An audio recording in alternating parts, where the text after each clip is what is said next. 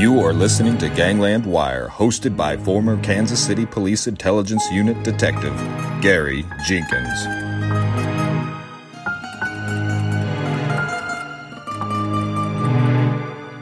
Well, good evening, all you wiretappers out there. Welcome to another installment in the Portrait of a Hitman series. This is the series in the Chicago Tribune back in 1973 by well-known reporter Bob Wadrick. He was able to interview Charles Chucky Crimaldi at length about his activities just before he left town and disappeared into the witness protection program. He's interviewed about all the judges and lawyers and doctors and professional people that have incurred the wrath of Sam DiStefano and how he put him on a hit list, and then he got word out of prison back to Crimaldi to try to hit these guys. Number one on the hit list was Circuit Court Judge Nathan M. Cohen in Cook County. He had sentenced Sam DiStefano to a term of 3 to 5 years in 1965 for conspiracy to commit perjury in an armed robbery case. The second one was his lawyer, Julius Lucius Eccles, E-C-H-E-L-E-S, Eccles. He was a criminal attorney who had defended DiStefano unsuccessfully. The assistant state's attorney, who was actually the one in trial prosecuting him, was a Patrick Tuitte. Then there was a Cook County hospital physician who had refused to accept DiStefano's illness as a cause for granting him special privileges while he was being held in the county jail awaiting trial. DiStefano gave instructions to Crimaldi to gun all these men down.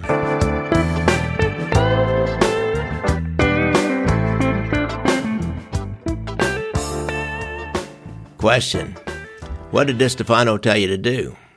Answer: he said that once he was back in the penitentiary, he would send out numbers through his wife, Anita. Like Judge Cohen was number 1. His lawyer, Eccles, was number 2. The prosecutor, Tuitte, was number 3, and the doctor was number 4. He'd just say, tell Chucky to go on number 3, or tell Chucky to go on number 1. Question: how were you supposed to carry out these killings? Answer: that was up to my discretion. Question: but did he want a typical gangland-style street hit with a shotgun with a lot of notice to everybody, make a scene, or did he want something more quiet, more subtle? Answer: no, just in any way I wanted to do it, but just to make sure I got away because Sam couldn't be there to control anybody in case I got in trouble. Question: what was the first number he sent out? Answer: number 2, his lawyer, Julius Eccles. Question: what did you do? Eccles was set up in his office one Saturday afternoon. He was set up through Sam's wife, Anita. She made an appointment to meet him at his downtown office, but instead of Anita, I went. Well, Eccles' secretary worked that Saturday, and she very seldom did. When I walked into the office with a pistol and everything, there was a secretary, and there was no way that I'm going to do it with the secretary standing there. She would have identified me. So I just asked him if Anita had been there yet, and he said no. So I told him when I called the house, she told me she'd meet me here. So I hung up and came on down here. I said, I guess Anita got tied up and she's not going to make it. So I just walked out of the office. Question: otherwise Eccles would have been dead if his secretary didn't work that day? Answer: yes, sir, he would have been. Just for your information, Crimaldi never did return to kill Eccles. He ended up having a falling out with Anita DiStefano and just quit working for Mad Sam altogether. I guess he figured it was safe as long as Mad Sam was in the joint. Now, by the time Mad Sam got out, a few years later, he did hire somebody to go after Crimaldi, but that's a story for another day. Question: so what about the judge? Did Mad Sam ever send you out words to kill the judge? Yes, there was an attempt to set up Cohen, but it was done through another guy who was supposed to go on the job with me. He was a guy Sam had met at the penitentiary. He was supposed to be a halfway decent hitman. He turned out to be a real idiot. Sam had arranged with this other guy to do the job before he went in the hospital. He told that guy, he said, contact my guy Chucky. So this guy came out of the prison at Stateville. Yeah, Sam said he would pay him something like $2,500 to get him out, and then when he came out, He tried 4 or 5 people to be this guy's partner, and they wouldn't do it with him, so then he set me up with him. The guy finally met me in a tavern over on Broadway, and it was full of thieves. I said, "You got to be nuts." In everybody's eyes, I was still a good hitman who could be trusted, although I had been recruited by the FBI at this time. So I said to him, "Why do you put me in a place like this with all these people?" I was mad. I backed him off completely. He wasn't paying Sam the $2,500 that he'd spent to get him out of jail, and he wasn't making any moves on the killing.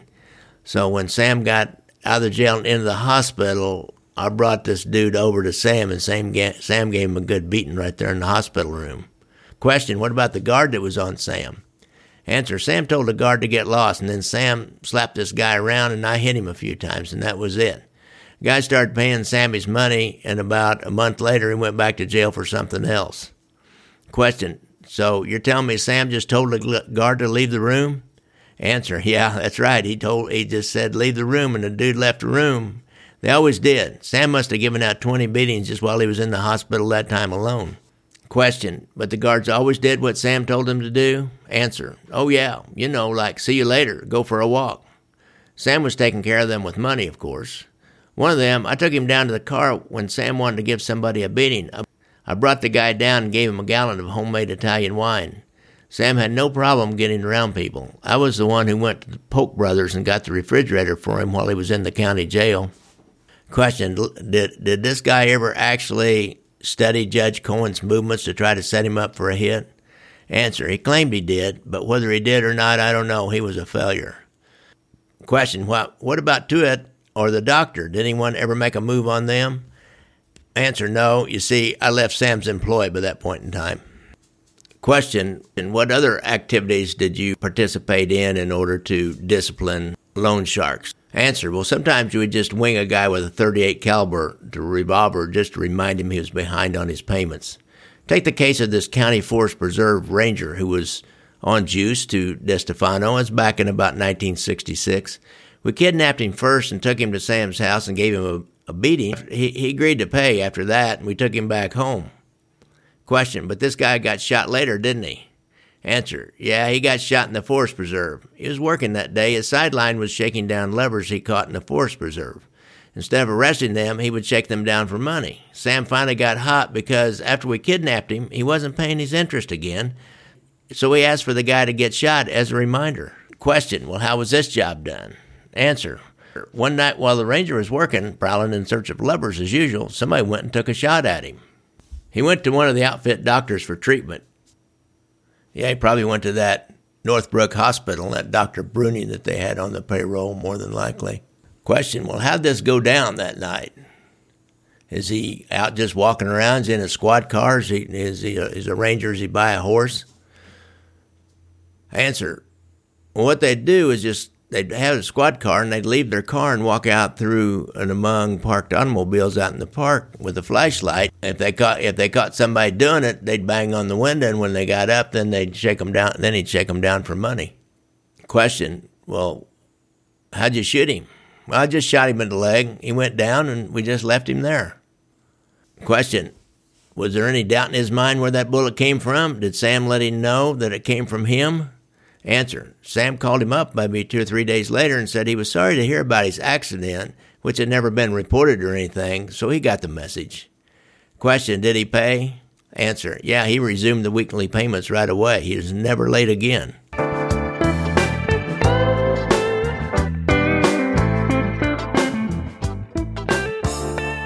So much for Mad Sam turning his hitman loose and his leg breaker loose on people who had angered him in any way. Mad Sam was so crazy. It's a good thing that this guy had a half a brain and didn't always do exactly what Sam wanted him to do. If he'd have killed that judge or killed that prosecutor, there would have been hell to pay. I'm pretty sure about that. Of course, again, this is Cook County. In Jackson County, Missouri, there would have been hell to pay. The feds would have come in all over it, and there would have been a ton of money allotted to put people into the investigation, and there would have been making deals all over the place. Just you would have let anybody go. You'd have let the devil go if you could get him to testify about somebody who get a conviction in somebody that wanted to kill the judge or a prosecutor, at least here in Jackson County. Now, Cook County, like I said, is a little bit different. So if you have a friend or relative with a problem with drugs or alcohol, make your first call to First Call. Call 816-361-5900 or go to their website, www.firstcallkc.org. As always, I thank you for listening to my podcast. If you would like to support the podcast, hit me up on your Venmo app and buy me a cup of coffee. The code is Gangland Wire, all one word. If you're listening to this on iTunes, why, give me a review. Now, you know, if you subscribe to one of these podcasts, it doesn't mean that you have to pay anything or you do anything. It just means that your podcast app, will automatically get a notice that a new podcast has been released. You can do the same thing on my website, www.ganglandwire.com. If you subscribe to my website, the only thing you'll get from me will be an email whenever a new blog piece, which I do a few written blogs, or a new podcast is dropped. So subscribe to the website if you want to. On the shop page, you can donate. Hit the donate button. $25. You can get a free copy of my Gangland Wire DVD. It's the kind of the backstory behind the movie Casino, a story of how Kansas City, Chicago, Milwaukee, and Cleveland mob families skimmed money from Las Vegas casinos. I've written a companion book to that same story, Leaving Vegas, How FBI Wiretaps Ended Mob Domination of Las Vegas Casinos. I suggest you get the Kindle version because whenever I use a transcript from a wiretap, there's a link to the actual wiretap, and you can hear the actual men talking about skimming from Las Vegas casinos and other things going on that the mob was interested in out in Las Vegas. I have over 200 free back episodes of Gangland Wire for your listening pleasure. And don't forget about the Kansas City Mob Tour app. Take your own mob tour of Kansas City. It's only available in the Apple App Store. Good night, wiretappers. Music provided by our good friend and superfan from Portland, Oregon, Casey McBride. Thanks, Casey.